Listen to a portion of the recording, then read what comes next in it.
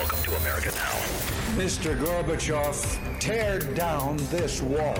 Either you are with us or you are with the terrorists. If you've got health care already, then you can keep your plan if you are satisfied with it. Donald Trump is not going to be president of the United States. Take it to the bank. Together, we will make America great again. We shall never surrender. Never surrender. It's what you've been waiting for all day. Buck Sexton with America Now. Join the conversation. Call Buck toll-free at 844-900-BUCK. That's 844-900-2825. Sharp mind, strong voice. Buck Sexton. The great witch hunt is on, my friends. Welcome to Buck Sexton with America Now. Buck is here with you. Weird to speak in third person, but that's me. The great Trump witch hunt is upon us. They are so happy with this situation now that there's a special counsel, which is special prosecutor. People use the terms pretty interchangeably. Special counsel has been appointed. I wrote about this on thefederalist.com earlier today. I think this is perilous for the administration. I think it's a bad move.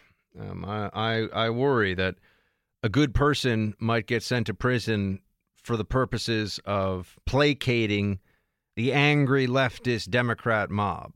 I don't mean Trump. I mean some other person you may not even know about who's attached to this White House who gets just jammed up in a process crime.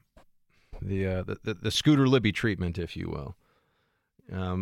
POTUS, President of the United States, pardon me, I shouldn't POTUS, please. It's like I'm a character on the West Wing walking around talking about POTUS for no reason. But that show, the purpose of that show, Aaron Sorkin was the head writer on it for many seasons, was to create, after Bush's win in 2000, to create an alternative presidency for liberals to watch and to think was really the presidency, or to give them the comfort, the psychological comfort of this is what a liberal presidency would be like. And this was also at a time when it was commonplace to say that Bush stole the election. You'll notice this isn't the first time that the left has been crying like a bunch of little babies over the whole presidential election thing. They said that Bush was illegitimate in 2000, right? It wasn't the Russians that helped him, but it was the Supreme Court. It was Scalia. It was stolen. Judges stole the election from Al Gore. That Al Gore was almost the president of the United States is something that we will never really be able to live down as a national shame and indignity. It's really bad. Anyway. But now here we are. They're saying it's all about Russia. POTUS was hanging out today, and I just did it. I said I wouldn't do it. President Trump, thank you, Buck, was hanging out today, and he was with the president of Colombia press conference. You can imagine, after yesterday's news and the week that the president has had thus far with he disclosed all this information in Russia, I don't think he disclosed anything that's that sensitive. And then the Comey memo. Oh, we'll get to the Comey memo here shortly. But I forgot to bring up something yesterday about the failure to report from Comey, which I meant to get to, but we had such a busy show and so much going on. And speaking of which, today I've got Matt Walsh joining. I've got Michael Goodwin of the New York Post. I've White House correspondent Sarah Westwood of the Washington Examiner. I'm going to talk to you about the passing of Roger Ailes and rock star Chris Cornell. An update for you on a Yale dean who got into some trouble for letting the truth slip about what social justice warriors think about, quote, white trash. A lot of show today. That's not just going to be Trump-tastic, Trumpiness.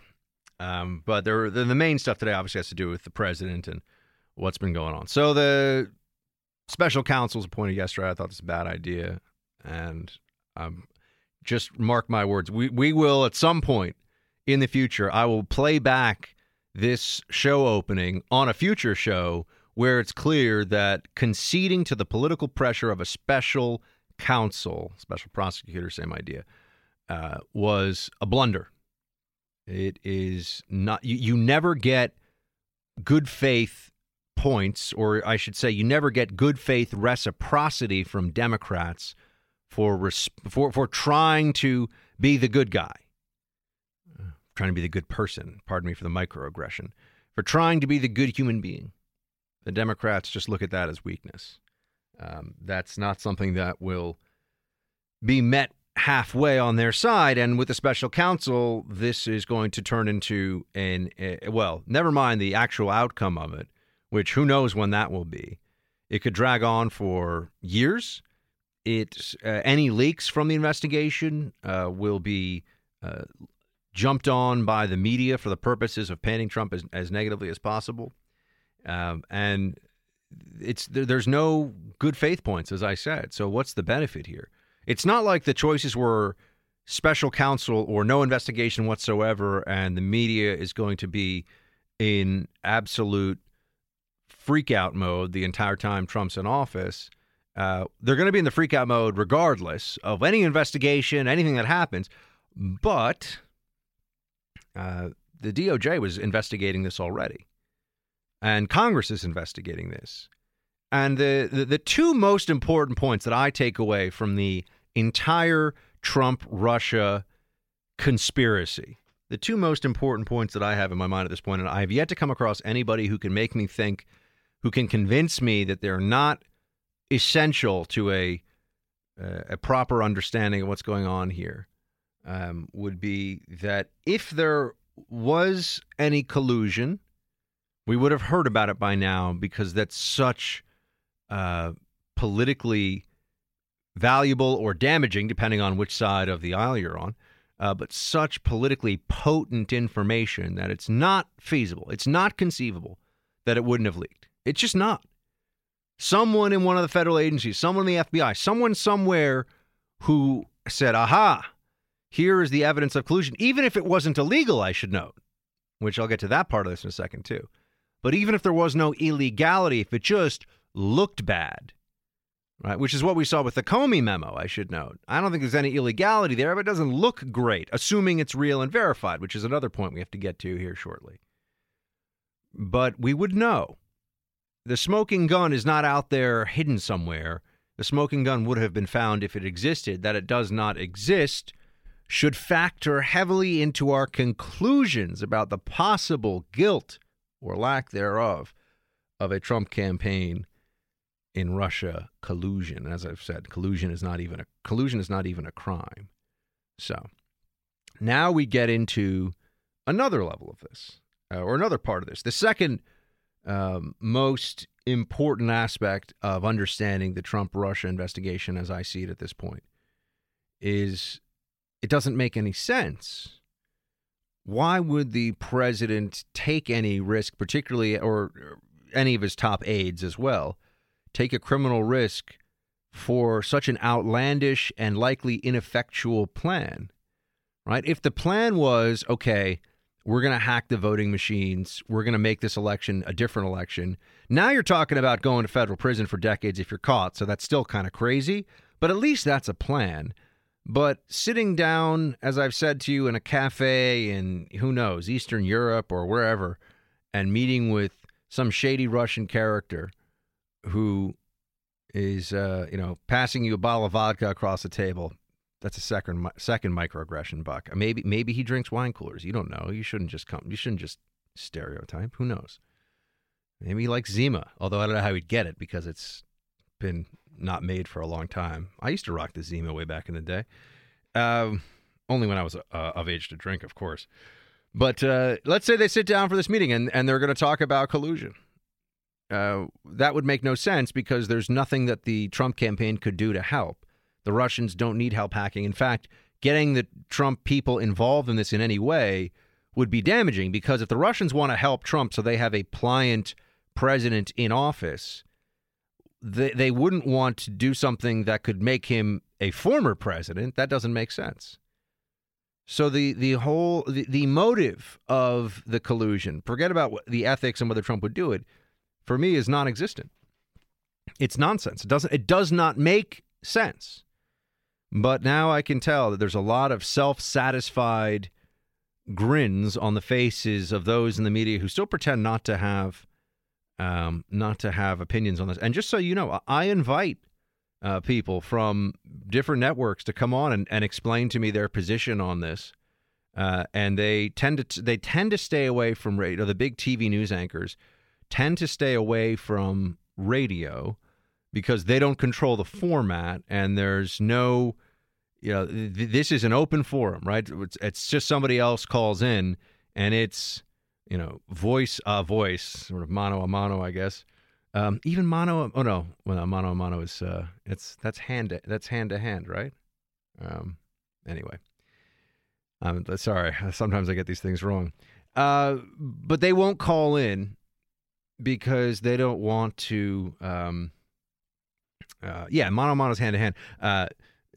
I just didn't think that was my third microaggression for like man to man. No, mano a mano is hand to hand, not man to man.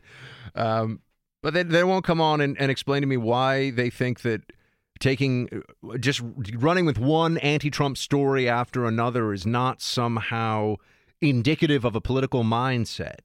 They won't even come on. They don't want to talk to me about it. I've tried. So I'll keep trying. And if enough of you keep listening and telling your friends about it, the show is going to keep growing and get so big that it'll be unavoidable for some of them, because then I'll start calling them out. It's not worth calling people out by name until you can inundate them, right? And until it's inescapable. So we shall see. We shall see if that can happen. But the president was addressing this today. As I said, the great witch hunt is on now, and that's what it is. And I'm not somebody who explains away or apologizes for everything that Trump does. I think he's made some mistakes, and I have some thoughts on that I'll share with you in just a minute here. But I think the president's right to call it a witch hunt. I do.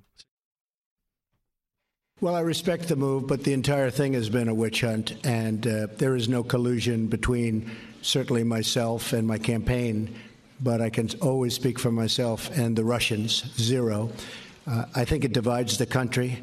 I think we have a very divided country because of that and many other things. It's going to exacerbate all of the worst partisan impulses that exist in this country. And that's inescapable now, I think, at this point. But it is a witch hunt, and there's no rationale really behind this other than demeaning, debasing, and destroying this presidency. Yet here we are. Special counsel has been appointed. Robert Mueller, the former FBI director, now is going to be heading this up. The pressure on him to do something will be tremendous, meaning to bring charges against someone. And I think if we had to place bets, the most likely person to face charges of some kind would be, and I'm not saying he's guilty of anything, I'm saying face charges. And I'm talking about the politics of a situation here, not the legality of it. But I think the politics of this dictate that they're going to try to find a way to Scooter Libby General Michael Flynn, if you will, to pull the Scooter Libby on Michael Flynn. That's what I think will happen. The president was asked about this today. You at any time urge former FBI Director James Comey in any way, shape, or form to close or to back down the investigation into Michael Flynn? And also, as you look back... No. Next question. Next question. As you look back over the past 6 months or year, have you had any recollection where you've wondered if anything you have done has been something that might be worthy of criminal charges in these investigations or impeachment, as some on the left are implying? I think it's totally ridiculous. Everybody thinks so. And again, we have to get back to working our country properly so that we can take care of the problems that we have. We have plenty of problems. So you have reporters now asking, is there anything you think you did that's criminal? I remember when refusing to genuflect and say that Barack Obama was the most brilliant human being to have ever graced the earth was kind of racist. I remember when to take that position, the media was, what are you doing? There's some sort of a dog whistle going on here. There's racism. Because you're like, well, I don't think Obama's quite as brilliant as all these people say he is. In fact, I think he's not really ever speaking about ideas in a way that makes him seem like he is deeply versed in things. He just comes across as somebody who is eloquent on issues that he's been prepped on, but not a deep thinker per se. To say something like that was to receive the hatred of the media. Now you've got reporters that'll stand up there and they will ask the president, so you do any like really bad criminal stuff? You betray your country in the last year? This is in the White House. This is out in the open. This isn't some fringe group somewhere. This is a White House press corps. So, Mr. President, are you a traitor? It's such a disgrace, isn't it?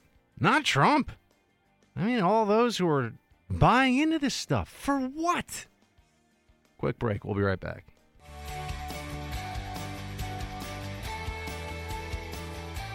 This is quite the story on the Washington Post.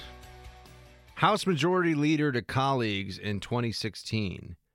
I think Putin pays Trump. Let me read you from this. A month before Donald Trump clinched the Republican nomination, one of his closest allies in Congress, House Majority Leader Kevin McCarthy, made a politically explosive assertion in a private conversation on Capitol Hill with his fellow GOP leaders that Trump could be the beneficiary of payments from Russian President Vladimir Putin. There's two people I think Putin pays, Rohrabacher and Trump, McCarthy said, according to a recording of the June 15, 2016 exchange, which was listened to and verified by the Washington Post. This is maybe something of an aside. I know that I'm supposed to just, go into my corner and Democrats go into their corner and fight. Rawr, is it true? Is it not true? Forget about that. I find it so deeply distasteful and really unfortunate in every way that we can never assume anymore that any conversation is private. Anything is subject to recording. Anything is subject to somebody passing along to reporters later.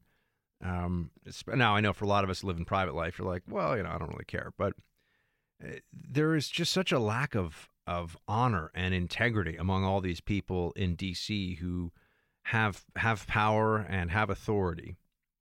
How they act like a bunch of gossipy schoolgirls and gossipy schoolboys. See, no microaggression. They just have. There's just not a sense of honor that's pervasive in D.C. and among so many journalists too. Journalists out there that are passing along this stuff. I always wonder, at what point is damaging hearsay not something that you would want to run as a... Now, I know they're saying there was a recording of it, but I've seen other things. At what point is really damaging hearsay not something you want to run with and report on? And, another thing on the anonymous sources that we're always seeing in all these different stories, if someone is going to be an anonymous source, it better be because they're actually taking a risk, meaning that they could get in real trouble for what they're doing or saying, instead of they just don't want to be on the record because they want to be taking shots only from behind cover. I think journalists get all huffy about this recently. I've seen this earlier this week, specifically in response to the Comey memo that supposedly says that Trump said, I hope you can see your whatever. I forget. People were getting mad at me yesterday because I didn't quote it completely. It was, I hope something. This will pass or whatever. I mean, it wasn't whatever it was he said. I hope you can find your way past this or something like that.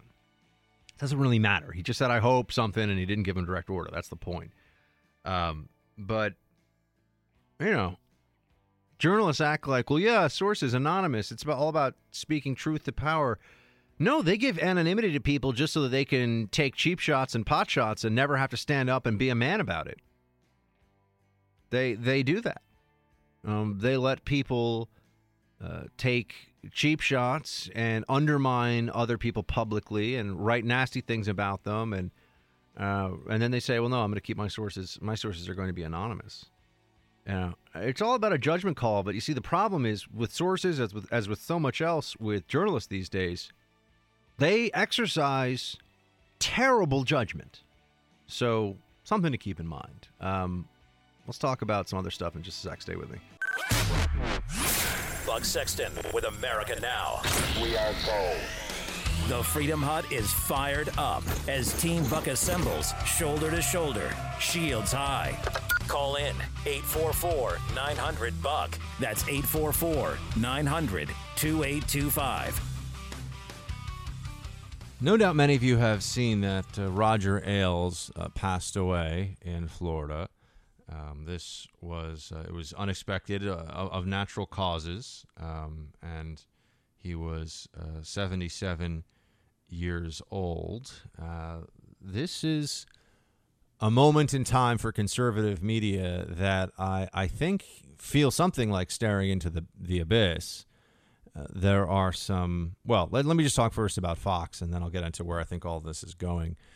I met Roger Ailes once. I never got a chance to meet him. I was over at Fox. I mean, you see me at Fox sometimes, probably during the week on TV. But I never had a meeting with Roger Ailes.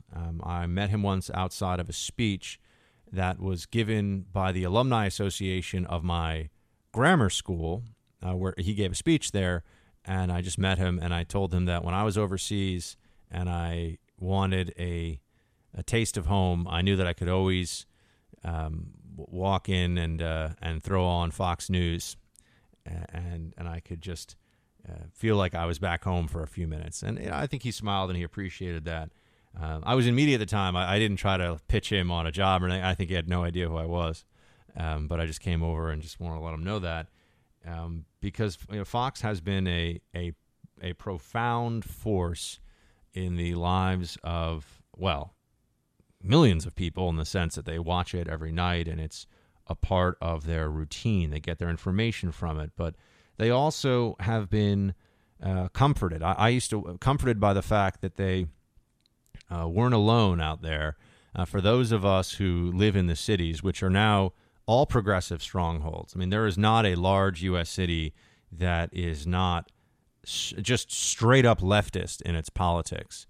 And I almost felt like part of the insurrection, or part of an ideological insurgency.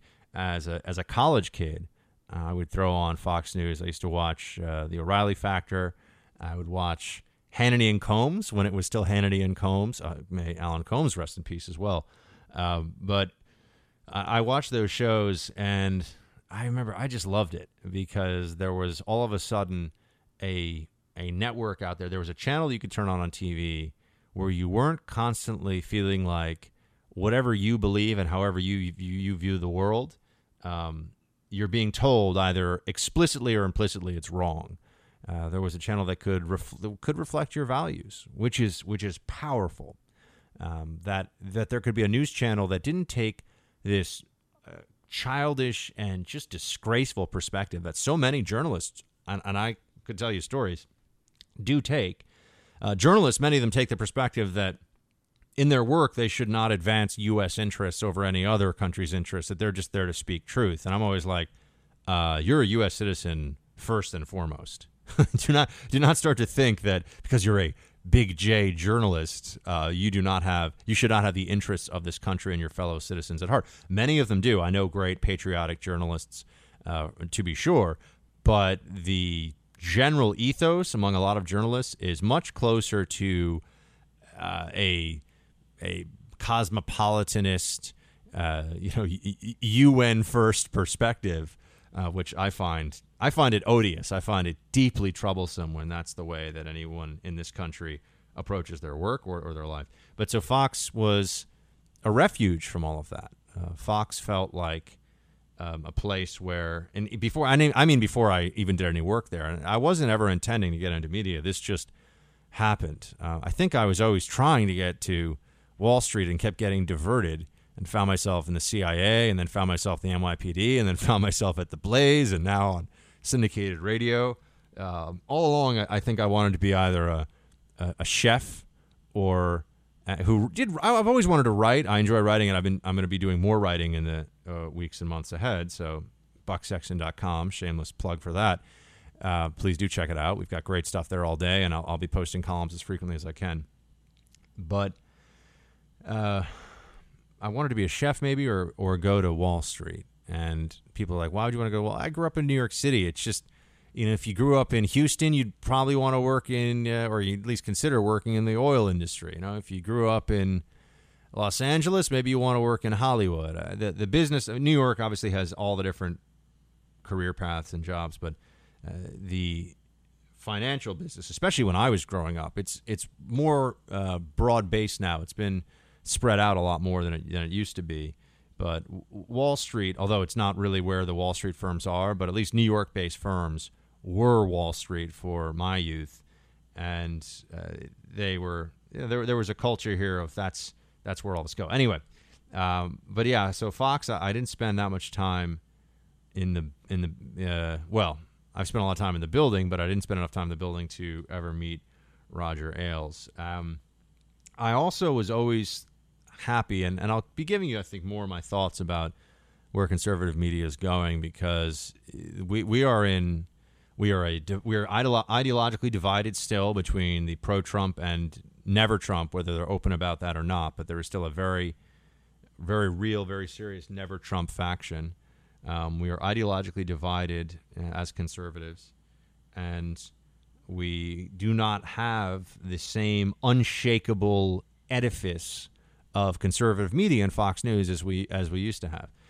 I'm not passing judgment or either defending or attacking when it comes to O'Reilly and the lawsuits. I don't know, and frankly, I don't really care. It's not something that I know about, nor do I get any joy watching somebody go through that process, regardless of innocence or guilt. I mean, I have a soft spot, everybody. This is what comes out whenever we talk about social. I mean, it's probably not social justice. I make fun of social justice people, but prison sentencing, and I always aim for mercy and leniency in all things when possible.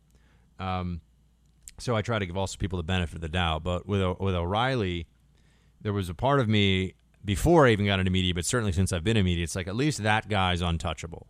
And same thing with Ailes. I know now he's passed away after he was pushed out at Fox, but at least they couldn't take those guys down. At least they couldn't take down Ailes. They couldn't take down O'Reilly. They haven't, and hopefully, God bless, will never be able to take down Rush. They certainly have tried. But for a young guy in this business and who also cares about this business, I think conservative media matters. I think conservative media is important to have the perspective. I think that half the country's point of view should be reflected in news, in commentary, and much more so in pop culture too. Although we're in the nascent phase of trying to change that.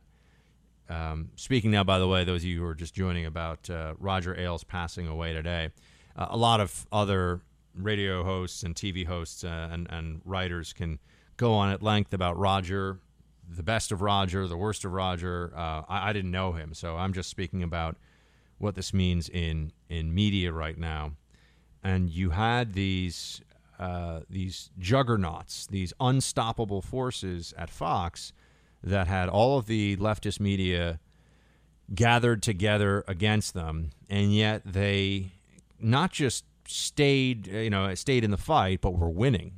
That Fox was able to beat the opposition for as many years as it did, I think, is a real testament to the model, certainly to the business model, and also to the need to serve that audience.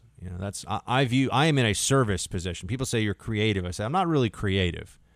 I'm in a service job. I try to serve the audience that listens to this show by bringing them the best information, the deepest insights, and also some joy, some fun, to relax, to know that we're hanging out together, we're spending time together now, and you don't have to worry about Lumbergh with the TPS reports. You can just chill with me. Or if you do have to worry about that, at least put an earpiece in so he can't see it if you're stuck in a cubicle at Initech. But Ailes passing after being pushed out, and then also O'Reilly getting booted from Fox, I don't know what the future of conservative media is right now. There are certainly some other outlets that are upstarts that are growing. They're small right now, but they may have a pretty serious long-term goals and plans. I think some of them do. I think there are some people who, this is one thing about those in the news business, is a little bit of a behind the curtain view of things. There are so many columnists who think they're good on TV, and so many TV people who think they're good on radio, and a fair amount of radio people who think they're good at the other two, and they're all wrong. These are different skill sets. Writing is different from being a good television host, and being a good television host is miles away from being a good radio host. I will say that I think that radio is a very transferable skill to TV, although you have to change some of your rhythms, right? Because I'm used to being able to talk to you for 12, 15 minutes at a time, nonstop with nobody else most of the time. On TV, you're lucky if you get 30 seconds before you're interrupted or you have to go into a commercial. So it's the self-editing process is different. But just because you're good behind a mic when no one sees you doesn't mean that you should be on TV. Some people don't belong on TV. They're just not good TV hosts. And some people are not good writers, even though they're excellent communicators. So these are interesting times because I think there's a bit of a scramble. I think those who are Republicans and want a conservative media that is big time, that's not just all worthy, but early stage startups that are fighting over, I shouldn't say fighting over, but that are working towards building more substantial audiences over time. I have my concerns. Fox News didn't exist for a long time, and without O'Reilly, I don't know what it's really like over there. Without Ailes and O'Reilly, and Schein for that matter, whom I did know a bit, and obviously he's probably going to get involved in another media project soon. I would imagine.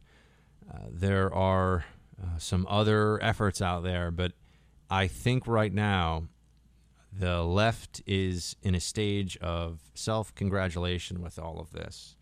I think they believe that they've put real cracks in the hull of the conservative media battleship. I think they've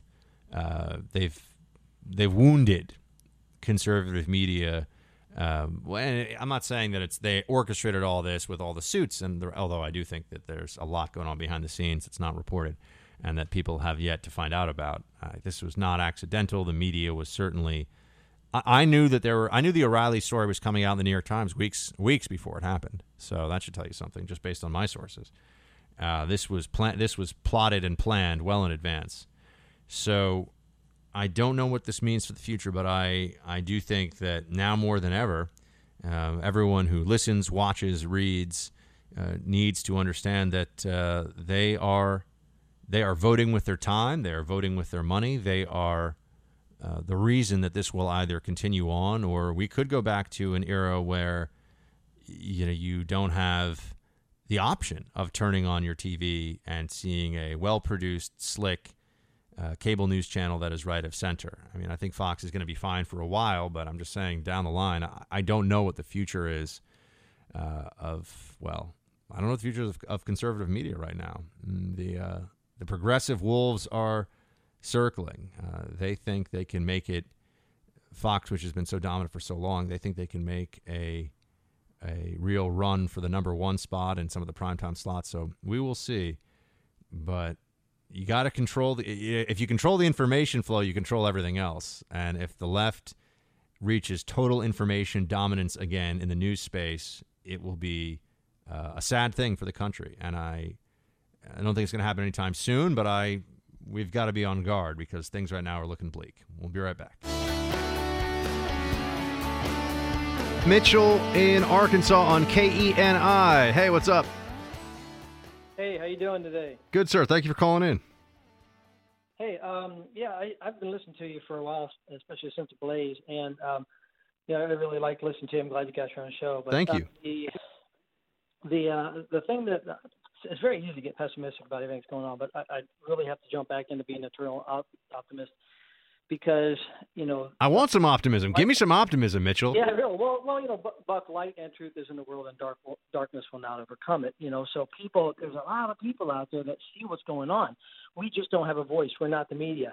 But I think with what that gentleman said to the president is very disrespectful to the office of the president. And I would suggest that the president go forward with shutting down the White House press room briefings and take questions from legitimate people, not the press. The press is not the people. The press are their own little entity. So sure, there's some good people in there, like you, Hannity, and Rush, because you're out there getting the word out. But as for the general media, or the mainstream media, I should say, they are basically standing on the side of destruction. Everything they want to see, they just want to destroy or stand up for what's. Can we also just say, Mitchell, that this notion that the First Amendment would die if we didn't have daily White House press briefings? Let's just think about this for a second. So somebody who's not the president, whose job it is to be out there representing the president, has to get peppered with questions and deal with them on the spot every single day, because why?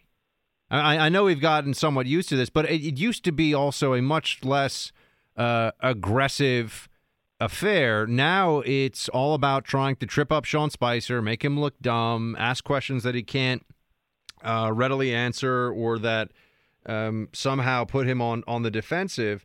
And I understand that for the Democrats that watch Democrat media, they just like to see the administration getting a thumb in the eye all the time, but it really doesn't inform the American people. I mean, he could come out there and just either respond to questions that the journalists have all sent, or just say, look, this is where we are in these different policies. Here you go. It has really the same effect. Obama's administration, they didn't have to take that. So this is obviously skewed. So why play this game of playing in their backyard when they're swinging barbed wire around, and all we have is a thread? I do think, Mitchell, I think that some people in the Trump administration that are advising Trump, I don't know if this is true of Trump himself, I think that with these press briefings and with their messaging, and that they underestimated the hatred that the Democrats and the Democrat press corps actually have for them. I think I know they're aware that it is there, but I think they underestimated it. Like maybe they thought they would get tired of, throwing tomatoes at Sean Spicer at some point. They will never get tired of throwing tomatoes at Sean Spicer. Yeah, they're too nice. They need to be more strong like Trump and not take it. And I like Trump twittering out. I mean, sure, if shooting off the hip sometimes, you might shoot your own self in the foot. You got to be careful of that. But I think overall that it's a good idea that he goes out to the general populace and gets his word out, and you can't stop it. And that's what is, great about, Twitter and. All right. Mitchell in Arkansas, I appreciate it, man. We got to run to a break, but thank you so much for calling in. We have Michael Goodwin of the New York Post going to join us, talk about Comey, the special counsel, special prosecutor, same thing, basically. And where all that's going, plus Paul Ryan saying tax reform is still going to happen and that the Congress is still working hard. I don't know about that, Paul. You can, when it comes to Congress, you can call me a skeptic. That and more coming up.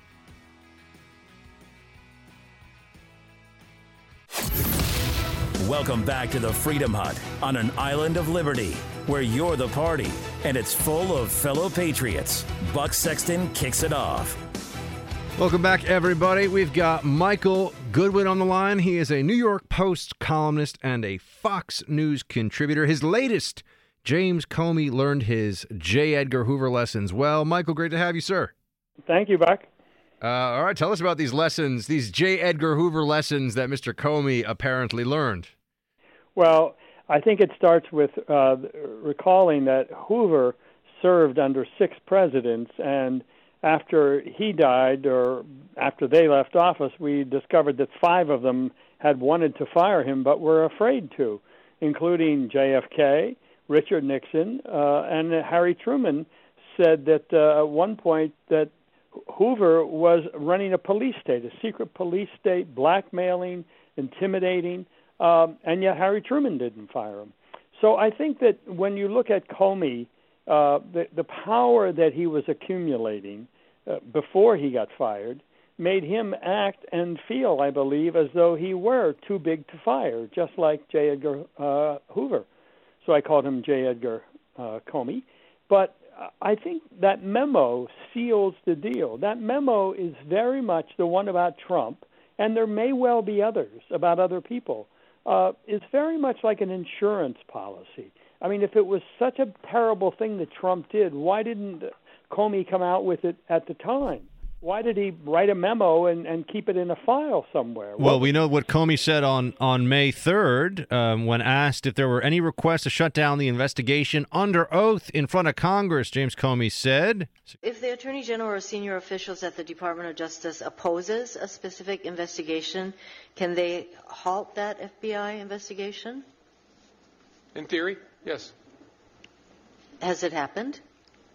Not in my experience, because it would be a big deal to tell the FBI to stop doing something that without an appropriate purpose. I mean, oftentimes they give us opinions that we don't see a case there, and so you ought to stop investing resources in it. But I'm talking about a situation where we were told to stop something for a political reason. That would be a very big deal. It's not happened in my experience. Well, so what's the Comey memo, all the hubbub about that? Right. Well, people forget that, don't they? Look, but I think that he was very much about accumulating power and making himself unaccountable. And so that's why I supported Trump's firing him. It wasn't just the Clinton thing. It was this sense that he was going to do what he was going to do. I found, Buck, a self-righteousness there, sanctimonious, frankly, about the way he was conducting investigations. He would do it his way. And for your listeners, if they haven't, I highly recommend the Rod Rosenstein letter. It's a memo to Sessions about why Comey deserved to be fired. It's just limited to the Clinton case, but it is compelling unto itself that you have what he is describing, without using the word, as a rogue director of the FBI who does things what he wants to do without regard to traditions, without regard to his place in the pecking order. And then when this is pointed out to him universally, Rosenstein says, Comey says, no, I did nothing wrong. So how do you have an employee who thinks he's unaccountable to his superiors? I think that's the very definition of J. Edgar Hoover, and I think Comey was on his way to becoming that person. We're speaking to Michael Goodwin. He's a New York Post columnist and Fox News contributor. This piece out today, Michael, from the New York Times, that the Trump team knew that General Flynn was under investigation before he came to the White House. What did you make of this? It seems to me that there were some flags that should have been, or there were some red flags they should have picked up on about Flynn, and they didn't. But what do you make of it? Well, look, it's hard to know. I mean, being under investigation, anybody can be under investigation. I mean, Trump himself, I'm sure, has been under investigation at various times in his life, whether it's a tax audit or something like that. So I think that the fact that he was under investigation, you don't automatically throw him under the bus, particularly Flynn had been so loyal to them. But I agree with you, Buck, the other thing you said, that there were other red flags about Michael Flynn, and he did not have a good reputation in the intelligence community. No, he did not. And I don't know about the military side of it, but I do know from the intelligence side that he was not regarded as a good manager. There were sort of temperamental issues with him, his dealings with others. And Barack Obama, I think, was pressured to fire him by others in the CIA intelligence world. So I think that there were a number of reasons why Flynn would not work out. But I don't fault them for on the basis of an investigation. I think it's fair to let it run its course. When he lied to Pence, I think that was a fireable offense about his conversations with the Russian ambassador, whether they discussed sanctions. So I think Trump made the right move at the right time on that. I think he made the right move on Comey, though I don't know when there would have been a great time to fire Comey. There was no good time from the time that Trump was inaugurated until he actually fired him. There was no perfect moment. Don't forget, Rosenstein had just been confirmed 2 weeks earlier. Sessions had been confirmed late and was recused from the whole Russia thing. So there was no easy opening to fire Comey. I think Trump did it as soon as he reasonably could. And this piece from Reuters that the Trump campaign had at least 18 undisclosed contacts with Russians. This is including 18 calls and emails, they're saying. First of all, I want to know, how do they get this information? How does Reuters come up with this? Leaks. Yeah. I think leaks. Look, and let me just say regarding Comey, I think Comey was a leaker. I think that's one of the reasons he was reluctant. I mean, did he ever do a leak investigation? I just think that he was part of the Washington establishment. I think Comey used leaks to his advantage. Now, I don't know that he ever leaked classified material, but I don't for a moment doubt that he was part of playing the Washington game that way. But look, somebody is leaking constantly. Some of this stuff is just seamy. Other stuff is classified and should be kept secret, and it's a crime to leak it. But again, 18 contacts, undisclosed, that sounds sinister. How many undisclosed contacts did they have with China? How many with Israel? How many with Latin American countries? So again, I think that there is a presumption now among the media, and the stories are all written as though it's all a film noir. Everything is dark, everything is gloomy, everything is opaque, and any word now is used in a sinister fashion. Undisclosed contacts. Well, Russia is now a boogeyman on the global scale. I mean, anything having to do with Russia at this point that you read about in the press has this ominous undertone. You know, it's like the Kremlin is planning to invade us any day now. When Russian, all the sanctimonious lectures that I hear from pundits on some of the non-Fox channels about how Russia treat, well, when I say Russia, Putin and the Kremlin deal with journalists and their foreign policy and what they've done in Syria and Crimea, and that was all going on for 8 years of Obama. But now Russia's terrifying. It was fine for the 8 years of Obama, but now it's really scary. Right. And, look, every president has made a mistake with Putin. Don't forget George Bush looked into his soul. Yeah, I know. Not a great moment for Bush. Yeah, and Obama and Hillary with the reset. What was the reset about? It was because Bush had seen the light about Putin, particularly over Georgia and Moldova, where he had essentially invaded sections of those, much as he did with Crimea in Ukraine. And so he had done this. Bush had started the sanctions. Bush had started to try to isolate Russia. And Obama comes along, it's Bush's fault. It's not Putin's fault. We're going to reset, and we're going to start this over. Well, here we know how that movie ends, right? He comes, by the end of his tenure, Obama is railing against Russia and giving him the cold stare and the cold shoulder, and Hillary is claiming that Putin wants to defeat her because he's afraid of her. Michael, I got a couple more for you before we're going to run into a break. We're speaking to Michael Goodman of the New York Post. One, new FBI director. What do you think of Lieberman, and does it matter? It does matter. I'm not sure what I think of Lieberman. I think it's not the choice that I was expecting. I think Lieberman is going to be strong on the political side, and because he's not a career law enforcement person, I think it's in effect the people in the department are going to run him for the foreseeable future. He wouldn't be a bad short-term pick, an interim pick. I think Andrew McCabe is a terrible pick. Because of his conflicts of interest with the governor of Virginia. But look, Lieberman would surprise me, and I'm not sure it's a great idea.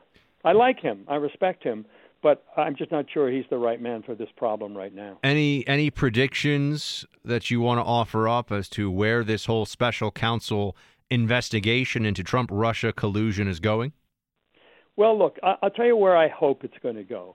I hope if it's going to be as thorough as everyone in office talks about, I hope by that they mean that Comey and all of his memos will be part of this. Because I think Comey is right now by the media set up as the hero of the piece. He could also be the villain of the piece if we see the full picture. And so I think that if Comey is going to be the witness against Trump, like in any trial, we need to know a lot about that witness. We need to know other things that witness has said and done. We need to test that witness's credibility. And if Comey is sitting on memos that detail things that the Obama White House and Loretta Lynch and others in justice did to him, and what they said to him and what they did about the Clinton investigation. I mean, don't forget, he testified to Congress that he regarded Lynch's meeting with Bill Clinton in Arizona as the capper of a series of conflicts. He said, others I can't talk about here. What were the other conflicts that he saw between the Justice Department and the Clintons that would make the Justice Department itself toxic about this and had to recuse? He wanted the whole department cut out, it sounded like, except for the FBI. So I think Comey has a lot of explaining to do about some of his cryptic testimony. Michael Goodwin is a New York Post columnist and Fox News contributor. Keep an eye out for him on Fox, and also go to NewYorkPost.com to read his latest. James Comey learned his J. Edgar Hoover lessons well. Michael, thank you so much for the time. Have a good weekend. Thank you, Buck. Always a pleasure. Team, we are going to hit a quick break, and we'll be right back. Foolish Americans, you think you voted. You think you are free. You are wrong. We control you. We make your reality. The media does our bidding. We are the state within a state. We will defeat Trump at all costs. This is Dispatches from the Deep State. We should throw their ambassador the hell out of the United States of America. This is the United States of America. This isn't Turkey. This isn't a third world country, and this kind of thing cannot go unresponded to diplomatically.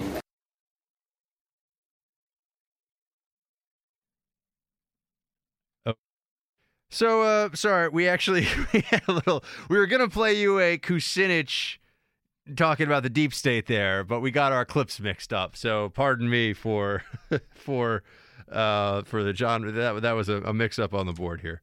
That's going to happen to live radio. So that was John McCain talking about wanting the Turkish ambassador expelled. That is not a deep state thing. Do we have the Kucinich? We don't have it. Okay, well, it's on my list. This happens, guys. Sorry about that. Those of you who are like, what? That's not a dispatch from the deep state. Kucinich says that the deep state within the bureaucracy is trying to destroy Donald Trump's presidency. And I just thought it was interesting because Dennis Kucinich, who is quite a character, former Representative Dennis Kucinich is a believer in the deep state destruction of the Trump administration. So that was why I played it there. Sorry, the McCain thing. I actually agree that what happened in Turkey what happened here with the Turkish ambassador is reprehensible. So I actually agree with John McCain on that aspect of it, at least. I don't even know what he said with the rest of it. But on to the deep state for a moment here. Well, we could talk about this a little bit. We also have. Oh, well, forget about the deep state. Let's talk about Lindsey Graham here had something interesting to say about the probe. It seems to me now to be considered a criminal investigation. And what does that mean for the Congress? I find it hard to subpoena records of somebody like Mr. Flynn, who may be subject to a criminal investigation because he has a right not to incriminate himself. As to Mr. Comey, the former director of the FBI, coming before the committee, if I were Mr. Mueller, I would jealously guard the witness pool. So one of the big losers in this decision is the public. We had a really good hearing with Yates and Clapper, where the public could hear what happened with Ms. Yates and Mr. Clapper. I think that opportunity has been lost, maybe for the greater good, but there are a lot of people in that room who are shocked that when a special counsel has been appointed, that Congress has limitations on what we can do. So that is one aspect of this that I think will play out in unforeseeable ways in the weeks and months ahead. You have an investigative process here with Lindsey Graham, with former FBI Director Mueller, that will be lessen the public view, but there will still be a tremendous amount of public pressure on it. And anything that comes out of the investigation, whether it's a leak or some kind of an update, I'm not really sure how they'll go about that, will result in denunciations of Mueller. Is Mueller? I got to get this name right. I'm pretty sure it's not Mueller. It's Mueller. People say Mueller. No, I think it's Mueller. But he's going to get into a lot of trouble with the Democrat. Not trouble, but they're going to decide that he's the worst thing ever. Just like they did with Comey. It's a fun exercise to go back and watch how after Comey stepped out and said that no reasonable prosecutor would bring charges against Hillary Clinton, after that happened, Comey was like the second coming. I mean, he was amazing. He was the greatest civil servant in history. And then he gave the update on, we're still looking at Hillary's email server. There's new emails. And then they hated him. And then at different times you had people, we played some of this on the air. You had people who believed that Comey should have been fired and were on the record saying he should have been fired, who, as soon as Trump fired him, were like, what's going on here? Tyranny. They were really freaked out about it. They were very, very upset.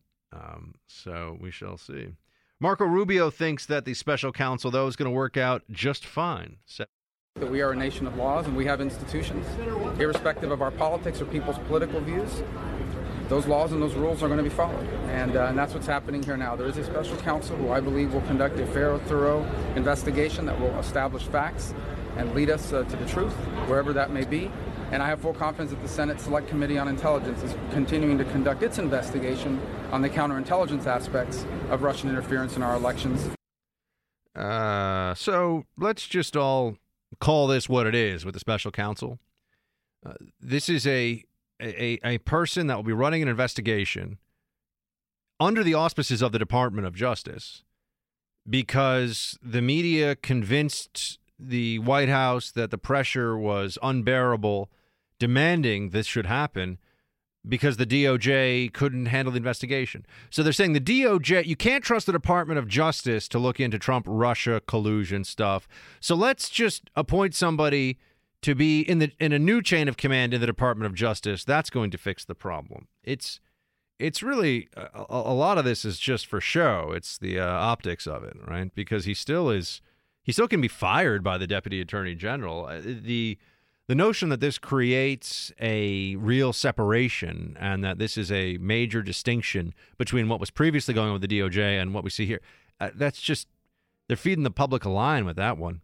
But there will be additional pressure and I think politicization. It will be a more politically volatile investigation because the choice to go with a special counsel will, by the anti-Trump left, it already is viewed, but it will continue to be viewed as a concession that there's a problem, as a concession that pressure from the outside will get to the eventual truth of Trump's treason. That's what they think is going to happen at the end of all this. And when that doesn't end up being the case, unless they get some White House staffer who, they catch for cheating on his taxes or something, unless they get somebody, they're going to say that this investigation, at the end, I promise you, there will be major voices in the Democratic Party and the media who, if there's no charges brought at the end, will say that the fix was in and that this was all a scam.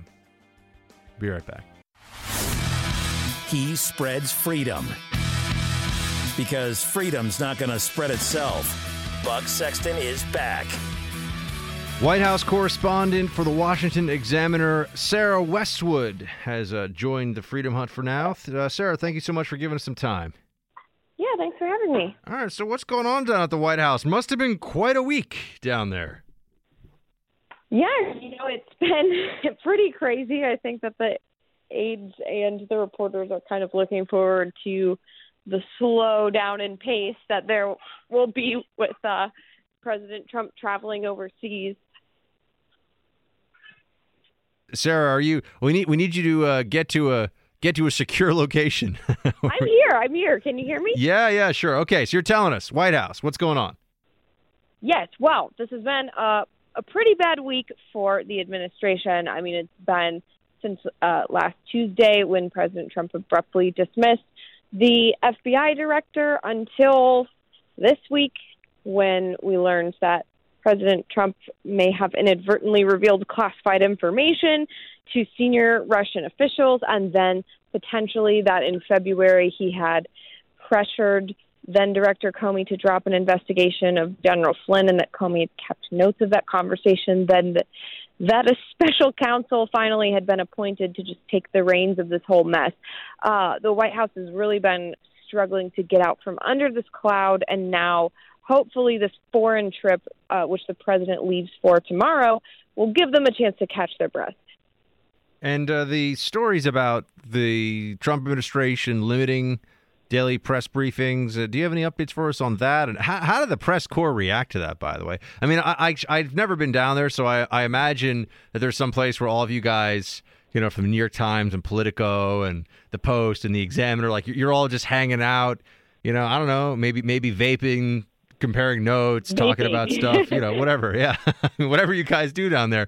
But I don't know. So you tell me. But when this story comes out about the possibility of cutting back on briefings, one, is that possible, you think? And two, was there a lot of backlash to that?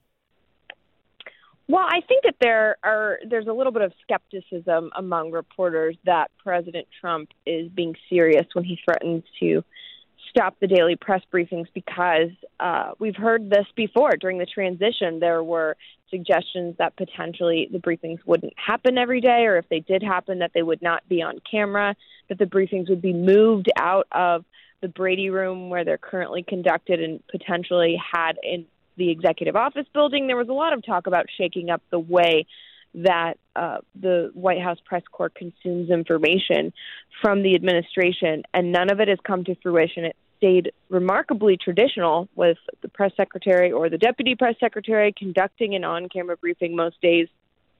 So it's hard for a lot of reporters to believe that there is going to be this seismic shift in press interactions with the White House, because they've been threatening that continuously and haven't done it. Do you think Spicer is going to stay?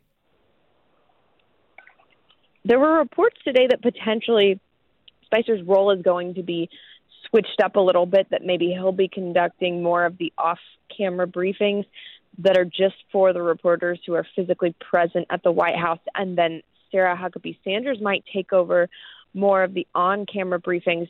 And we don't know if that's the case. It could be. I mean, Sean Spicer, remember, at the Republican National Committee did have a pretty large behind-the-scenes role in shaping messaging and strategy, and so there are now reports that he might move a little more behind the scenes to coming up with how the White House should frame certain issues, but not necessarily being the face of the White House. And Sarah Huckabee Sanders has had some success in putting a sort of a softer face and a softer touch on some of the news. Sean Spicer, he's a little more combative, to say the least, and so that kind of change might help the White House have a different tone when they're talking to the press. We're speaking to Sarah Westwood. She's a White House correspondent for the Washington Examiner. Sarah, did you get the sense that was this week different when you saw administration officials running around and just in terms of the atmospherics, the feeling in the White House?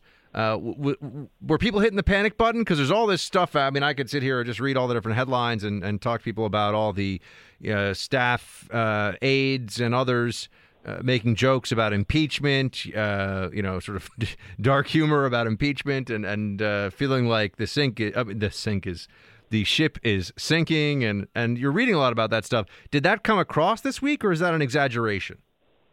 Yeah, look, I think that the White House aides were more or less in a bunker mode and had that bunker mentality this week. And it's interesting how dramatically the mood shifted between last week and this week. I mean, remember, it's really only been a week. It seems like forever ago that FBI Director Comey was fired from the administration. And that night, White House aides were extremely responsive to reporters. They were in overdrive trying to spin that decision, trying to explain the president's motivations. And off the record or on background, they were stressing that it was Deputy Attorney General Rod Rosenstein who made that decision. Then President Trump came out and directly contradicted their account just 24 hours later. And since then, they've been very reluctant, even off the record, to tell reporters any specific party line because of that incident and because I think President Trump was fairly unhappy with the fact that he ended up contradicting his communication staff. So that incident, I think, froze the lines of communication a little bit, and over the past week, they have been hunkered down and they haven't been willing to freestyle any sort of spin operation because they're worried that that kind of situation might repeat itself. Anything that is noteworthy beyond the general Trump is going overseas on a trip? I mean, can you give us any details or expectations for what's going to happen on Trump's first foreign expedition? Well, look, I think that there's a real strategy behind the destinations that Trump chose for his first 3 countries that he's visiting. I mean, you have Saudi Arabia as a hub of Islam. You have Israel, obviously a hub of Judaism. He'll be going to the Vatican for Catholicism. So there's a lot of religious significance to the cities that were chosen. He also has a NATO meeting and a G7 summit, so it gives him an opportunity to assume that statesman role to really focus on the renewed American leadership that he has been hoping to project. And I think National Security Advisor H.R. McMaster had a really brilliant line this week when he was briefing reporters at the White House about this trip. It was kind of lost in the shuffle, but he explained that one of the goals of this trip would be to explain that America First doesn't mean America alone, meaning that the America First agenda is not incompatible with reasserted American dominance. That's been a point of discussion when we're talking about Trump's foreign policy agenda, and it's something I think we'll see really fleshed out on this trip. Sarah Westwood, Washington Examiner's White House correspondent. Thank you so much. Great to have you. Have a fun weekend. Thank you. Phones open, team, 844-900-BUCK, 844-900-2825. I'm seeing here that some Democrats, I found this very interesting. This just came up when I was on air. Some Democrats are telling other Democrats to just chill a little bit with the impeachment rhetoric. What's that all about? It's not out of a spirit of bipartisanship or fair play, my friends. I'll explain after the break.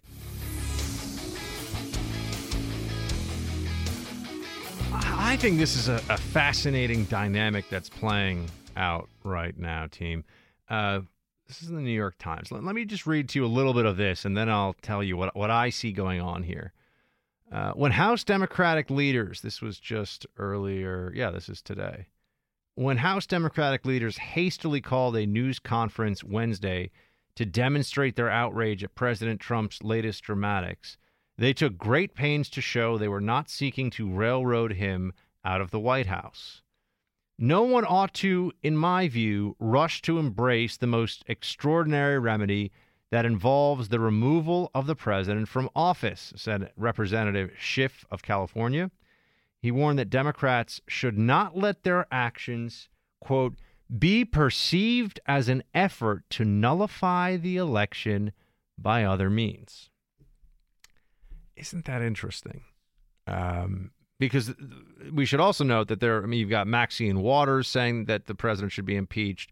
There are plans now among Democrat activists the first week of July to hold impeachment marches on July 2nd across the nation.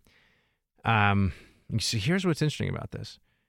To call for impeachment before they have proof of any impeachable offense, which they do not, plays into the debate over Trump in ways that Democrats may not be, it may not show a lot of foresight, because Trump has only been in office for a few months. Let's say, for example, that the Republicans, for whatever reason, next week completely caved and they voted to impeach Donald Trump. And, I mean, this is not going to happen, everybody, right? But I just want to play this thought experiment out with you a little bit.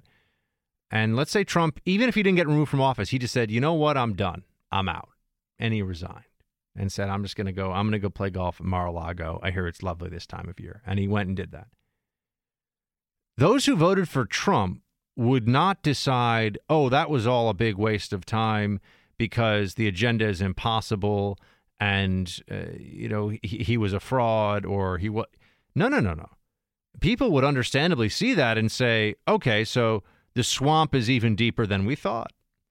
The system is even more rigged than we anticipated. They wouldn't even let Trump be the president to do what he said he was going to do so we could all figure out if it works. You see, there is a balancing act right now within the Democrat Party that, and at the leadership levels, they want to raise the specter of impeachment, but they don't want to push too hard right now for impeachment because timing really matters. And if they get ahead of where the public is on the issue, we will be able to look back and say, oh, well, let's say it's in July and I don't know, whatever the scandal that they're going to latch in onto then is out there. There's some revelation about a member of Trump's campaign staff had, drinks with a Russian dude who said he was going to do something great to help Trump win the election, whatever it may be. Let's say that'll happen. And then they say, okay, well, we want to impeach him. This president's guilty of high crimes and misdemeanors. If they've been saying it, which they really have, but if they've been saying it every day for months, stretching back for months, it's clear that they're just using impeachment as a tool to borrow from Schiff here, to nullify the election. And there will be a tremendous resentment among Trump supporters, and I think among Republicans more broadly as well, if they were able to shut down the Trump presidency through even just bringing an impeachment vote, which I don't think they're going to. I'm talking about the voters, by the way. Forget about Congress. Congress is a bunch of cowards. I can't speak to what they're going to do. But if Trump never gets the opportunity to do what he said he was going to do, then the Democrats run up against the possibility of turning him into a political symbol. So he might have failed, but he will have failed mightily and righteously in taking on the swamp of D.C. politics, and they were fighting dirty to get rid of him. You see what I mean? This is why you have somebody like Schiff, the Democrat from California, saying the Democrats should not let their actions, quote, be perceived as an effort to nullify the election by other means, unquote. Well, that's exactly what this is all about.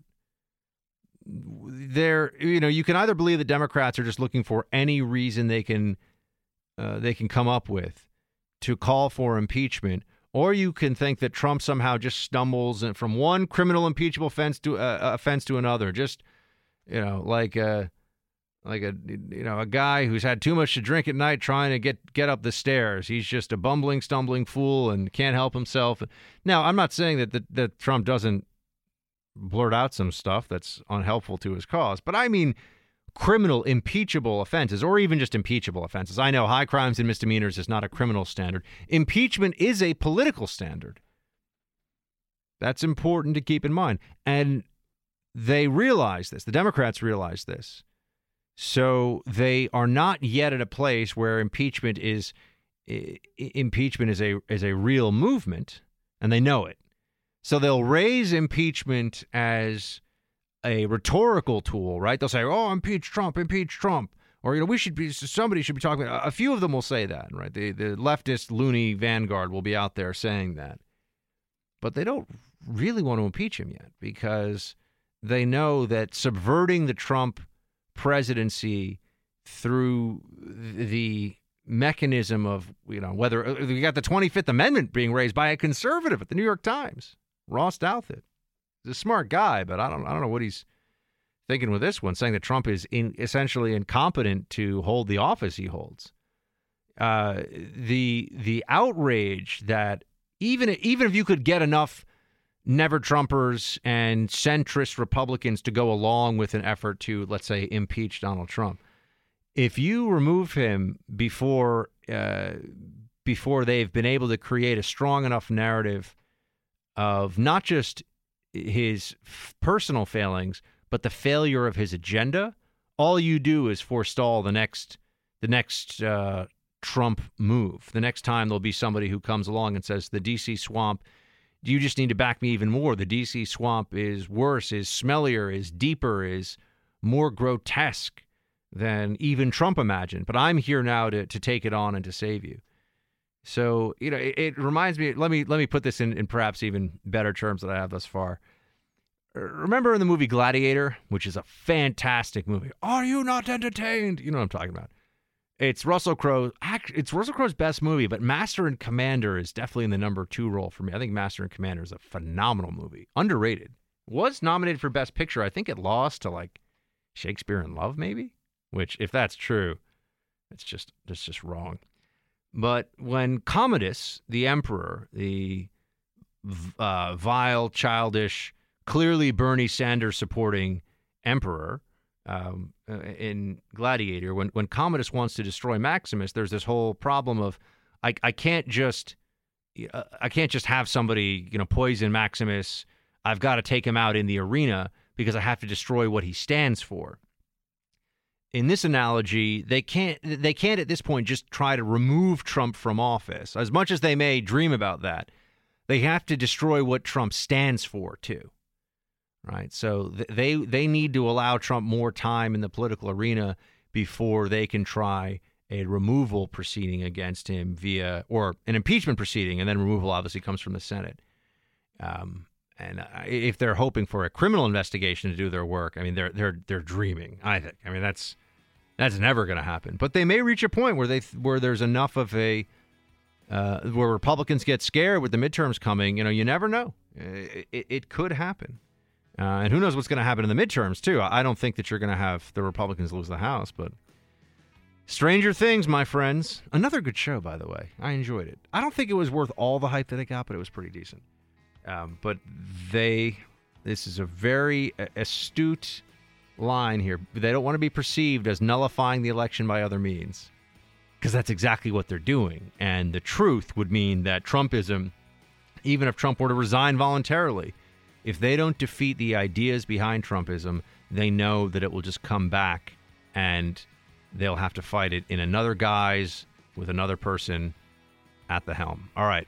We're going to talk to Matt Walsh and get into a whole bunch of other topics. Come up here in just a few. Stay with me. Buck Sexton with America Now. We are gold. The Freedom Hut is fired up as Team Buck assembles shoulder to shoulder, shields high. Call in 844-900-BUCK. That's 844-900-2825. Welcome back, everyone. We have the one and only Matt Walsh on the line. He's an author at The Blaze and at the MattWalshblog.com. His new book, The Unholy Trinity, Blocking the Left's Assault on Life, Marriage, and Gender, is out now. Matt, good to have you back. Hey, thanks for having me on. Talk to me first about Last Man Standing on ABC. I didn't see this show, but it's gotten a lot of attention this week. I know the basic storyline, but bring everyone up to speed. Yeah, well, it was a show that appealed to conservatives. It was, I guess you could say, a conservative show about, the last man standing. This man who's trying to survive and maintain his masculinity in our ever increasingly feminized and PC culture. And, the main character is a Republican conservative. Tim Allen plays him, also a Republican conservative. And it did well. It was getting good ratings. I think it was their number 2 comedy on the network, their number 3 scripted show overall, anchoring their Friday nights for 5-6 years. And it was just canceled suddenly and mysteriously. And it was canceled only a few months after Tim Allen went on, I think it was Jimmy Kimmel, and admitted that he went to Donald Trump's inauguration and made a comment about how conservatives are ostracized in Hollywood. And next thing you know, his show's canceled.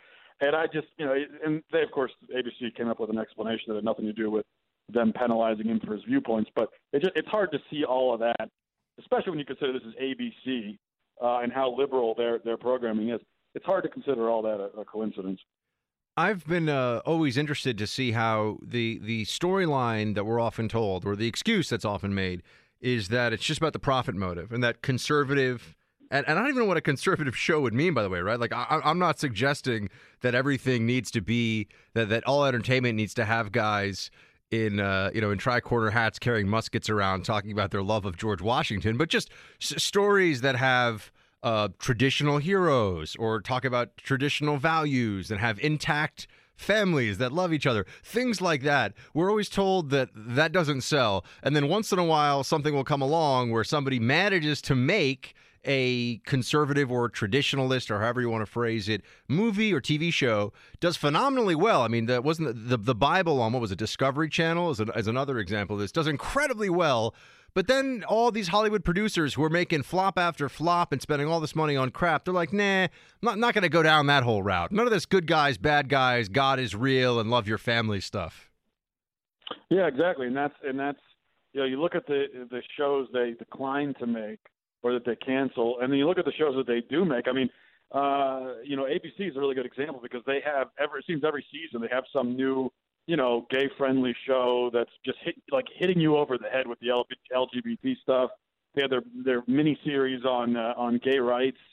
It's a total flop. These things are total flop. Nobody watches them because it doesn't appeal to the kind of audience that sits down to watch it. The average family's not going to sit down at 8 o'clock on a Thursday night and watch a dramatic special about gay rights. Like that's just, maybe we're all a bunch of homophobes for that, but that's just not the kind of show we're watching. And yet they keep putting these shows out even though nobody watches them. And it seems like it's interesting because you would think that money and ratings would be their primary concern, but it does seem like when it comes down to it, their hatred for whatever you want to call traditional Americans overrides everything else. And you're right that if it was really all about money, every network on TV would be finding a way to make like a Bible show. They would be like a police procedural or a reality show where you find them on every network now. If it was all about money, that they would all be doing that because it would get huge ratings. But they don't want to. They'll sacrifice the ratings because they just don't want to put that kind of content out there. Just as an aside, did you see the Noah movie with Russell Crowe? Speaking of the Bible, I got through like 20 minutes of it. I was like, I cannot believe they spent real money to make this piece of garbage. Yeah, no, yeah, exactly. Yeah, there's obviously this great hunger for biblical, movies and content, and then they finally decide to put all this money into this. And then they take the Bible out of it, Matt. I mean, they do a biblical story, and it's like they make a new story. It's no longer the biblical story. Yeah, and but the greatest example of this is the Passion. I mean, look at the Passion of the Christ. Passion of the Christ was one of the most successful R-rated movies of all time, one of the most successful movies of the 21st century. It was a beautiful piece of art, in my opinion. It was a great movie on top of that, and it did enormously well. But the critics absolutely panned it, and all of the people, everyone involved in that production was like ostracized and alienated from the film industry. Jim Caviezel, who I think deserved an Academy Award for his portrayal of Jesus, never got another. You never saw him in a movie ever again after that. And it shows you make a biblical movie that's respectful of the material, and people will come out in droves to watch it, but they can't bring themselves to do it, even when you dangle millions of dollars in front of them. It's pretty incredible. Speaking to Matt Walsh, he's an author at The Blaze and has a new book out, The Unholy Trinity, which you should all check out, available on Amazon right now. Matt, to silence his critics once and for all, Donald Trump must come out as a woman, a column you wrote, no doubt, prepared for all of the fierce rage and trolling from the progressive left. Yeah, well, listen, it was a very serious proposal. I was trying on my hat as a political strategist, which I don't do often, and it was a serious proposal. My point is just, look, all this controversy swirling around Trump. If he wants to silence his critics, if he wants to calm the waters and save his presidency, this is one way you could do it. You could come out as a transgender woman. Transgender gay woman, even better. And I think that would what he'd be doing is he'd be on the left. We have the kind of like victim pyramid, the victim hierarchy. And right now the problem is when you're a white Christian cisgendered Republican male, it's like you're way at the bottom. You're way at the bottom of the victim hierarchy. Just you stringing all those words together is a microaggression now, by the way. Exactly, and you can't. And the problem is, it really is. On the left, it's their currency is victimization. That's what that's how you get powers, if you can position yourself as the victim. And where Trump is, he can't do that, which is why he's always mocked when he tries to play the victim card, which he deserves to be mocked for because he is the president, for God's sake. But he could get away with it, is my point, if he just had a few of the demographic points in his favor. If he had a few victim points in his favor, he could get away with portraying himself as the victim. And so I don't expect that necessarily they'll go this route, but I think that they should at least consider it. You know, Donald Trump. I mean, it's just something to think about. Chelsea Manning would still be languishing in prison, I'm quite sure, if there wasn't the transition to female component of the story, and that's what's made Manning a hero to the left. And also, and you also have what was it, Governor Jim McGreevey? Didn't he get into all kinds of trouble in New Jersey? But then he came out and he give that speech, right? I am a gay American, I think is what he said. And what looked like he was going to get into all kinds of trouble for corruption, for real problems, all of a sudden it just melted away. Yeah, and I say with Chelsea Manning, I think you're exactly that's how. No matter how you feel about that situation, that's what's so insane. I mean, we just like gloss right over this kind of stuff because we're so used to it.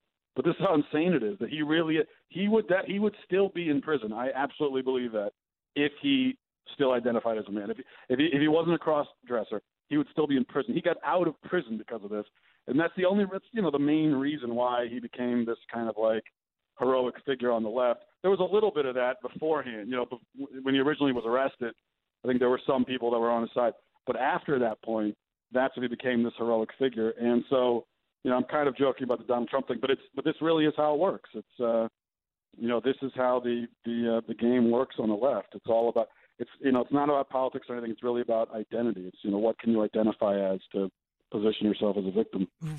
Without even getting into whether it's a good idea or not, whether it's rational or moral or anything else, why is it now that we are told that we have to celebrate as heroes those who go through a gender transition process? I mean, the guy, this is like the old thing about the guy who runs into the building to save a bunch of kids in an orphanage when it's burning down and risks his life and maybe never sees his family again, but he wants to save the kids. That's a hero, right? 19-year-old walking around the streets of Ramadi to make sure that, the Islamic State isn't trying to lop people's heads off with a scimitar on video. That's a hero. Why is it heroic to change your gender? Yeah, well, that's of course it doesn't make any sense whatsoever, and this is not. It's not even for the people who do it. It's not it's not an act that they're going through to help somebody else or putting themselves in danger. Well, I think they are putting themselves in physical danger, but that's not why they're doing it. They're doing it, kind of succumbing to their own mental delusions, which is not a heroic act. And even if you take that out of it, let's just even put all that aside for a moment. No matter how even if you think that it's possible to change your gender, doing something for yourself because it's something you feel like doing and you want to do and it's what you desire, that's not a heroic act at all, no matter what it is. It's not heroic to just do something for yourself. So that's, before we even get into like talking about the validity of transgenderism, it's not heroic when you're simply serving yourself. And I think that's, as a culture, we seem to struggle with that fact. Matt Walsh is an author at The Blaze, and check out his book, The Unholy Trinity, Blocking the Left's Assault on Life, Marriage, and Gender. Matt, thank you so much for your time, man. Good to talk to you. Hey, I appreciate it, Buck. Team, we are going to hit a break. 844-900-2825, 844-900-BUCK, and then we'll be right back.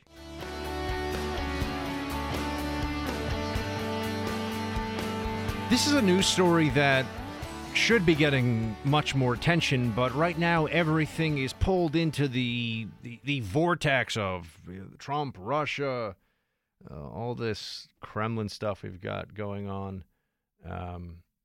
the allegations and accusations. But this is serious. It's I should say it's concerning. Here's what happened. Military official, U.S. airstrike hits pro-regime forces in Syria. This is from USA Today.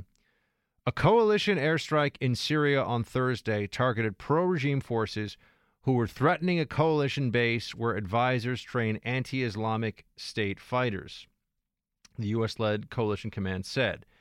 The forces came within a 34-mile defensive zone around the At-Tanf base in southern Syria, according to the command. U.S. military officials have not yet determined if Syrian army forces were targeted in the strike or if they were militias aligned with the government of Syrian President Bashar Assad.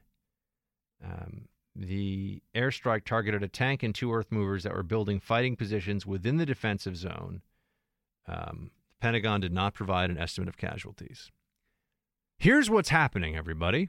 While we're all being caught up in this preposterous conspiracy theory madness about Trump and Russia and everything else, we have Kurdish militias, as I've explained to you before, on the ground in Syria, moving closer and closer to Raqqa. We are giving them air cover, and they are our proxy force there. And we have U.S. advisors who are in Syria helping. So we have U.S. personnel, U.S. military in harm's way and involved in this fight. Once we get close enough to Raqqa, and once we take it, once it is taken from ISIS, this is going to become increasingly likely that there will be a military strike, an airstrike that will hit Assad forces. Now, keep in mind, up to this point, despite all the atrocities and the terrible actions of the Assad regime, we haven't been targeting Assad. We have not been fighting a war against Assad. We have allowed for what is the de facto partition, the separation of Assad's Syria from what you could call, Rebelistan or something, or, ISIS-stan. I mean, ISIS has been in control of parts of the country, of parts of Syria for years now. We've only really been involved in the fighting against ISIS. But once ISIS's territory collapses and we are moving forces further and closer to Assad's forces, what do we do then? The possibility of either a miscalculation, a mistake, or an escalation, meaning a decision made in the Pentagon that we've got to push back against Assad's forces with lethal force, would be opening up a whole new phase of the conflict. And we should be very wary about this, because while the YPG militia with U.S. air cover may be in a very or in a strong position against the Islamic State, if the Assad regime turns its guns on that YPG militia, and if the U.S. now has personnel who are in harm's way, this can become much messier and is a precarious situation, to be sure. Also, by the way, there's this from the New York Post today to keep in mind. ISIS is forming a chemical weapons cell made up of countless experts from Iraq and Syria, according to a report cited here in the New York Post. A U.S. official told CNN that the terror group is gathering all of its chemical weapons specialists from across the Middle East and bringing them to their new de facto capital in the Euphrates River Valley. Located in Syria between Mayadin and Al-Qaim, the cell will sit just across the Iraqi border and will be composed of people who have never worked together. A defense official told CNN that thousands of ISIS operatives and sympathizers are believed to be in the area, and that Islamic State leader Abu Bakr al-Baghdadi may also be hunkered down there. The region has served as the headquarters for the group in the wake of the U.S.-led offensive on Raqqa, its one-time capital. There are some aspects to this anti-ISIS fight that are going on that are likely to get much nastier, and this could be more dangerous both for our allies as well as for the U.S. forces who are deployed there. But really, the question that no one has answered yet, the issue that has yet to be touched on by the Trump administration, and they're going to have to. And by the way, I haven't even spoken to you about the Afghan review for the Afghanistan anti-Taliban fight, which is not going well. I've been talking to you about it here on the show, and we might do a deep dive on that, if not tomorrow, probably sometime next week. But what is the U.S. relationship with Assad's Syria once ISIS is gone? Let's assume for a second that the current momentum holds and that the Islamic State loses Raqqa and the surrounding areas, and there is this unsteady situation of Kurdish militia, maybe some Free Syrian Army, Sunni Arabs who are providing security beyond regime territory. You see, Assad's going to want that territory back. So do we guarantee that that territory stays out of Assad's hands? What does that mean? I don't even know what the international law implications, not that that necessarily matters all that much, but what are the international law implications here? Syria is still supposed to be a sovereign country. So if we destroy the terrorist rebels in Syria, the terrorist anti-Assad forces, and destroy the jihadists, which is still, that's not a done deal yet, but it seems like it's happening.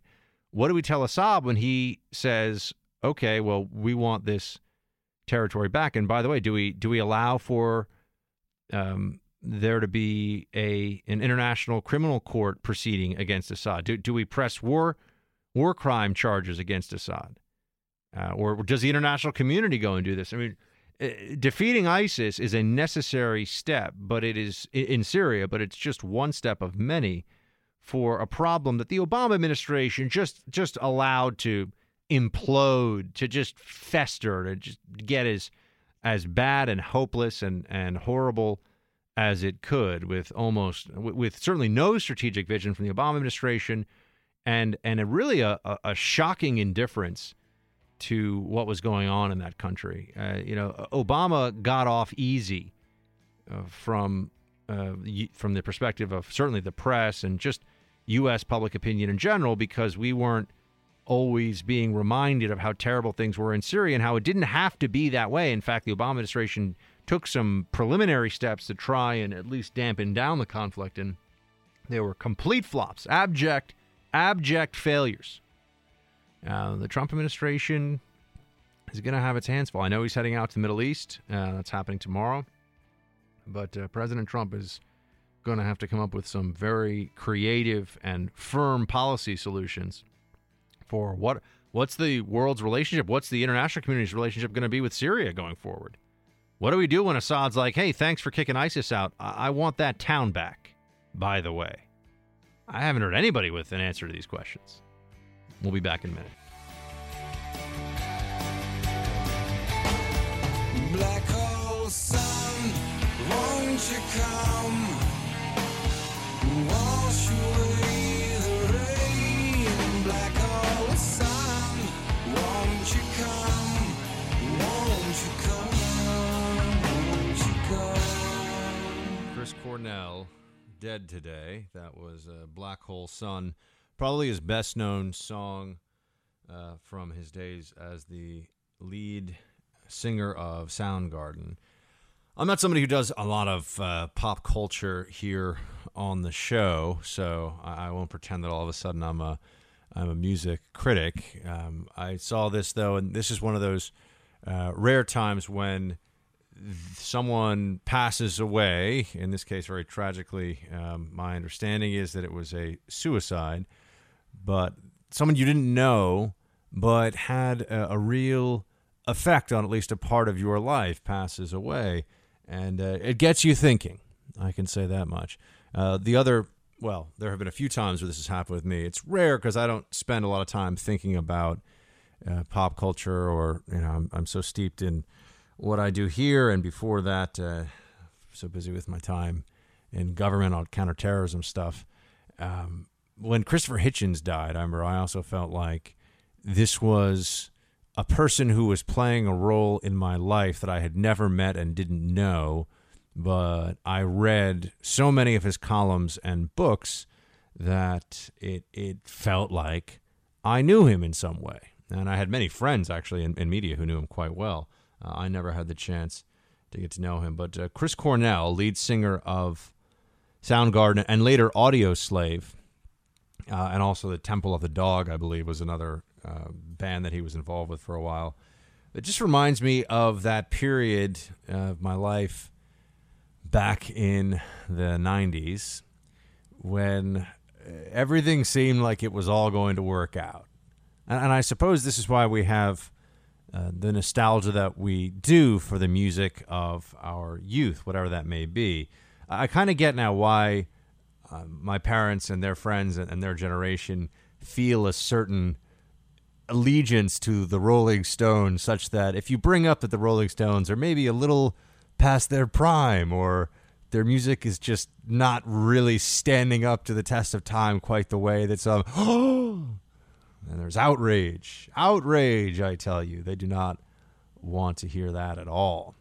And I can understand why. You know, I hear Soundgarden. Music has this really profound effect, I think, on all of us, where it's not even just you like the song, but it often triggers a mindset or triggering can be a good thing. It triggers a mindset or reminds you of a time in your life, and it can transport you to it in a profound way. I know for a lot of you, you're probably sitting there thinking about whatever those bands would be. And then you also know later on, it's not that it's necessarily the best band. You may not even love the song, but it reminds you of a time, right? And for me, Soundgarden, which Chris Cornell was the lead singer of, reminds me of the 90s, which I think Black Hole Sun came out in 94, so I would have been in the 6th or 7th grade. And this was when having a Walkman was like the coolest thing ever. I remember playing the video game Sid Meier's Civilization for hours and hours on end. I wish it had been a little more intricate, because if I could have had more true historical data to absorb, I think I would have gotten a PhD in history from all the hours I spent playing Sid Meier's Civilization. But I think back to times in my life when I was, for the period, and I know this can sound maybe trite, because I should say that the times in my life that mattered most were, I don't know, serving my country overseas in 2 war zones, or being in the Oval Office for the first time. And I think that we're allowed to just remember those times when we were truly at peace and happy, even if it wasn't because we were changing the world or making things better. I think of playing Civilization, listening to Soundgarden on a boom box. I mean, the boom box that I used to have, it had the 2 tape deck in it, so that if you heard a song off the radio, which I'm sure the music companies hate that people were doing this, but if I heard a song off the radio, it was a game of could I press record fast enough so I could record it? And I would make mixtapes, and oh man, those mixtapes. When you had a good mixtape, it made your week. I mean, and you listen to it until you finally got over it, and then you had to make a new mixtape. But I would sit there and listen to some of the stations some of the big stations here in New York City, and make these mixtapes.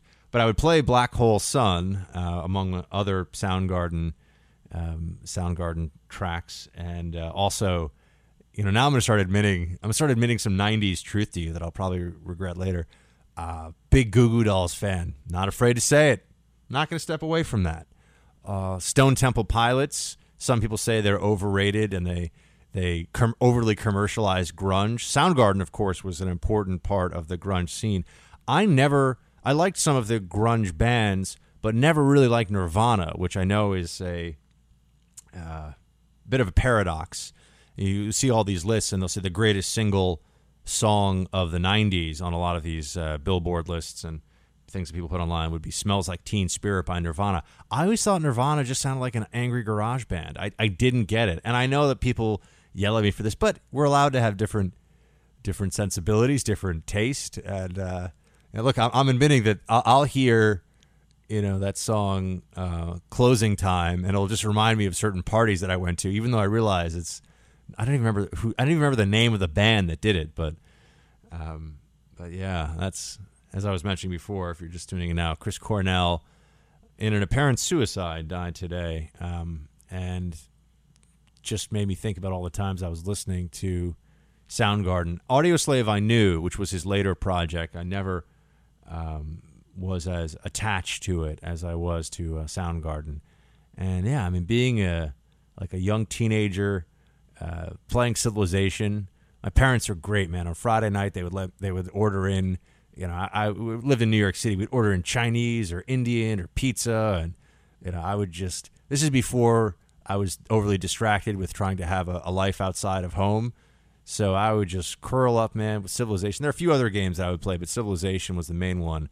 Rock out to the Soundgarden, maybe a little Dave Matthews. I'm not going to be shy about it. I'm not going to pretend that didn't happen. And when I need to think about a time when I just remember really being at peace, that's one of them. And as I said before, it's not a profound sentiment. It's not, being alongside the United States military in a struggle for America and for Western civilization against the nihilists of jihadism. That's amazing, and I remember that in a very different way. But if I'm looking for a time when I was just at peace, Soundgarden brings me back there. That's why I wanted to play the beginning of that song for you. And Black Hole Sun is their best song. I didn't even like a lot of their stuff. There are only a few songs that I think I was particularly attached to. But it's important as well. As I've gotten along in some years and been doing more media, I used to say I didn't have time to read fiction, and I would only read nonfiction because I had so much that I wanted to learn and teach myself. And I still read a lot of nonfiction, but I've actually made space in my life for fiction, and I make time as well to listen to music. And I mean just listen to music, not when I'm cleaning my room, not when I'm working out. I mean just listen and make that mental space available for yourself and allow yourself to be, for many of you, whatever. I don't know what it is. I don't know if it's Creedence. I don't know if it's Zeppelin, but whatever it may be, TLC, but to transport you back to a time when you are at peace and to just tap into that happiness. And it's a powerful thing. This is why musicians, this is why rock stars have the followings they do and have the cultural resonance that they do, because there's something special about music that has the ability to transport your mind. Anyway, so rest in peace, Chris Cornell, a great rock musician and somebody I spent a lot of time listening to as a kid. All right, I'm going to hit a break here, team. I will be back with you on the flip side. Don't go anywhere, and we'll be right back. One of the defining characteristics of the social justice left is their obvious hypocrisy.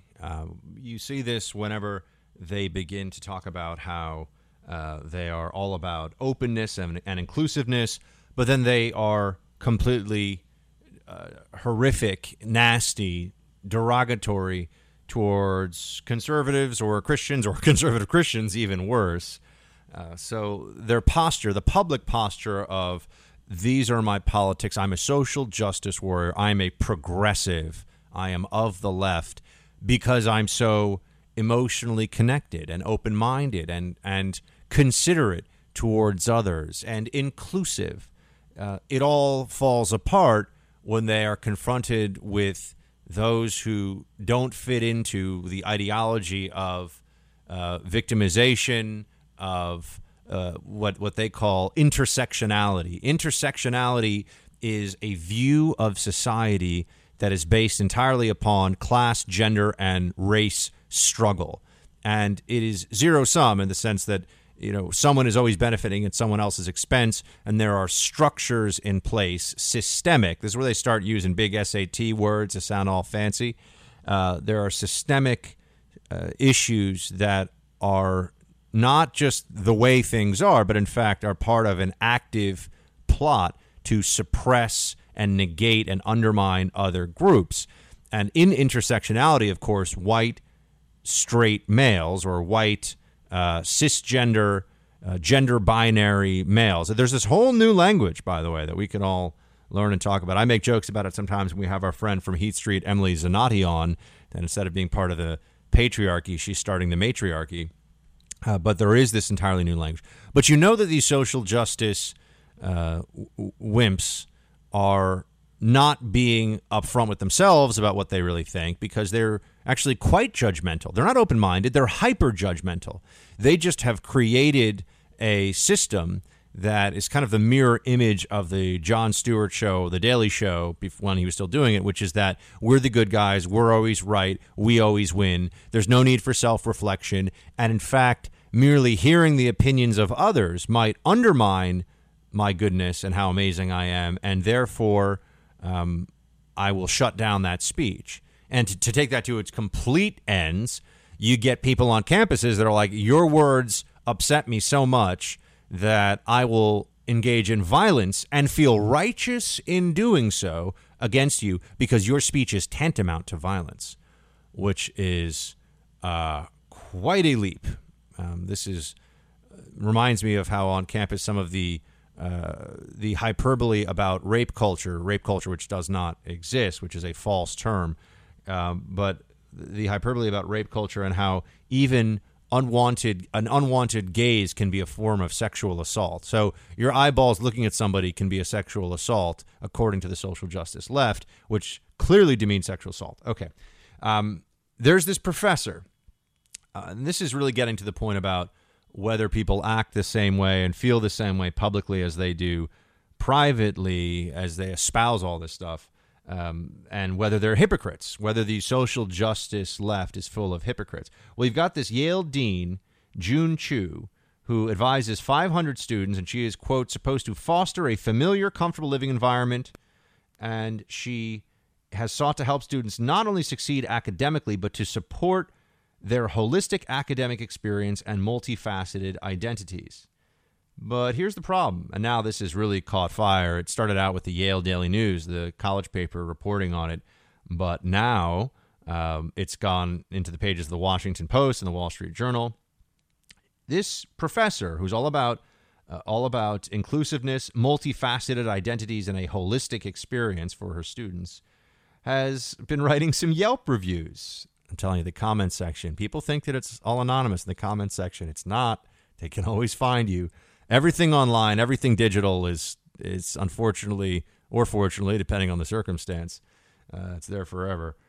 But she was writing about people being white trash, and she made jokes about obese people, and she was clearly an elitist in all the worst senses. She would write things that were particularly nasty about this was at some restaurants. She would mock those who were there, and the things that she wrote you would think be at odds with someone who's. She wrote about white trash and low class folks and barely educated morons. So this is what you and I know, these college professors and deans, many of them. This is the culture. There are exceptions, of course. There are wonderful college professors and deans, and I know that.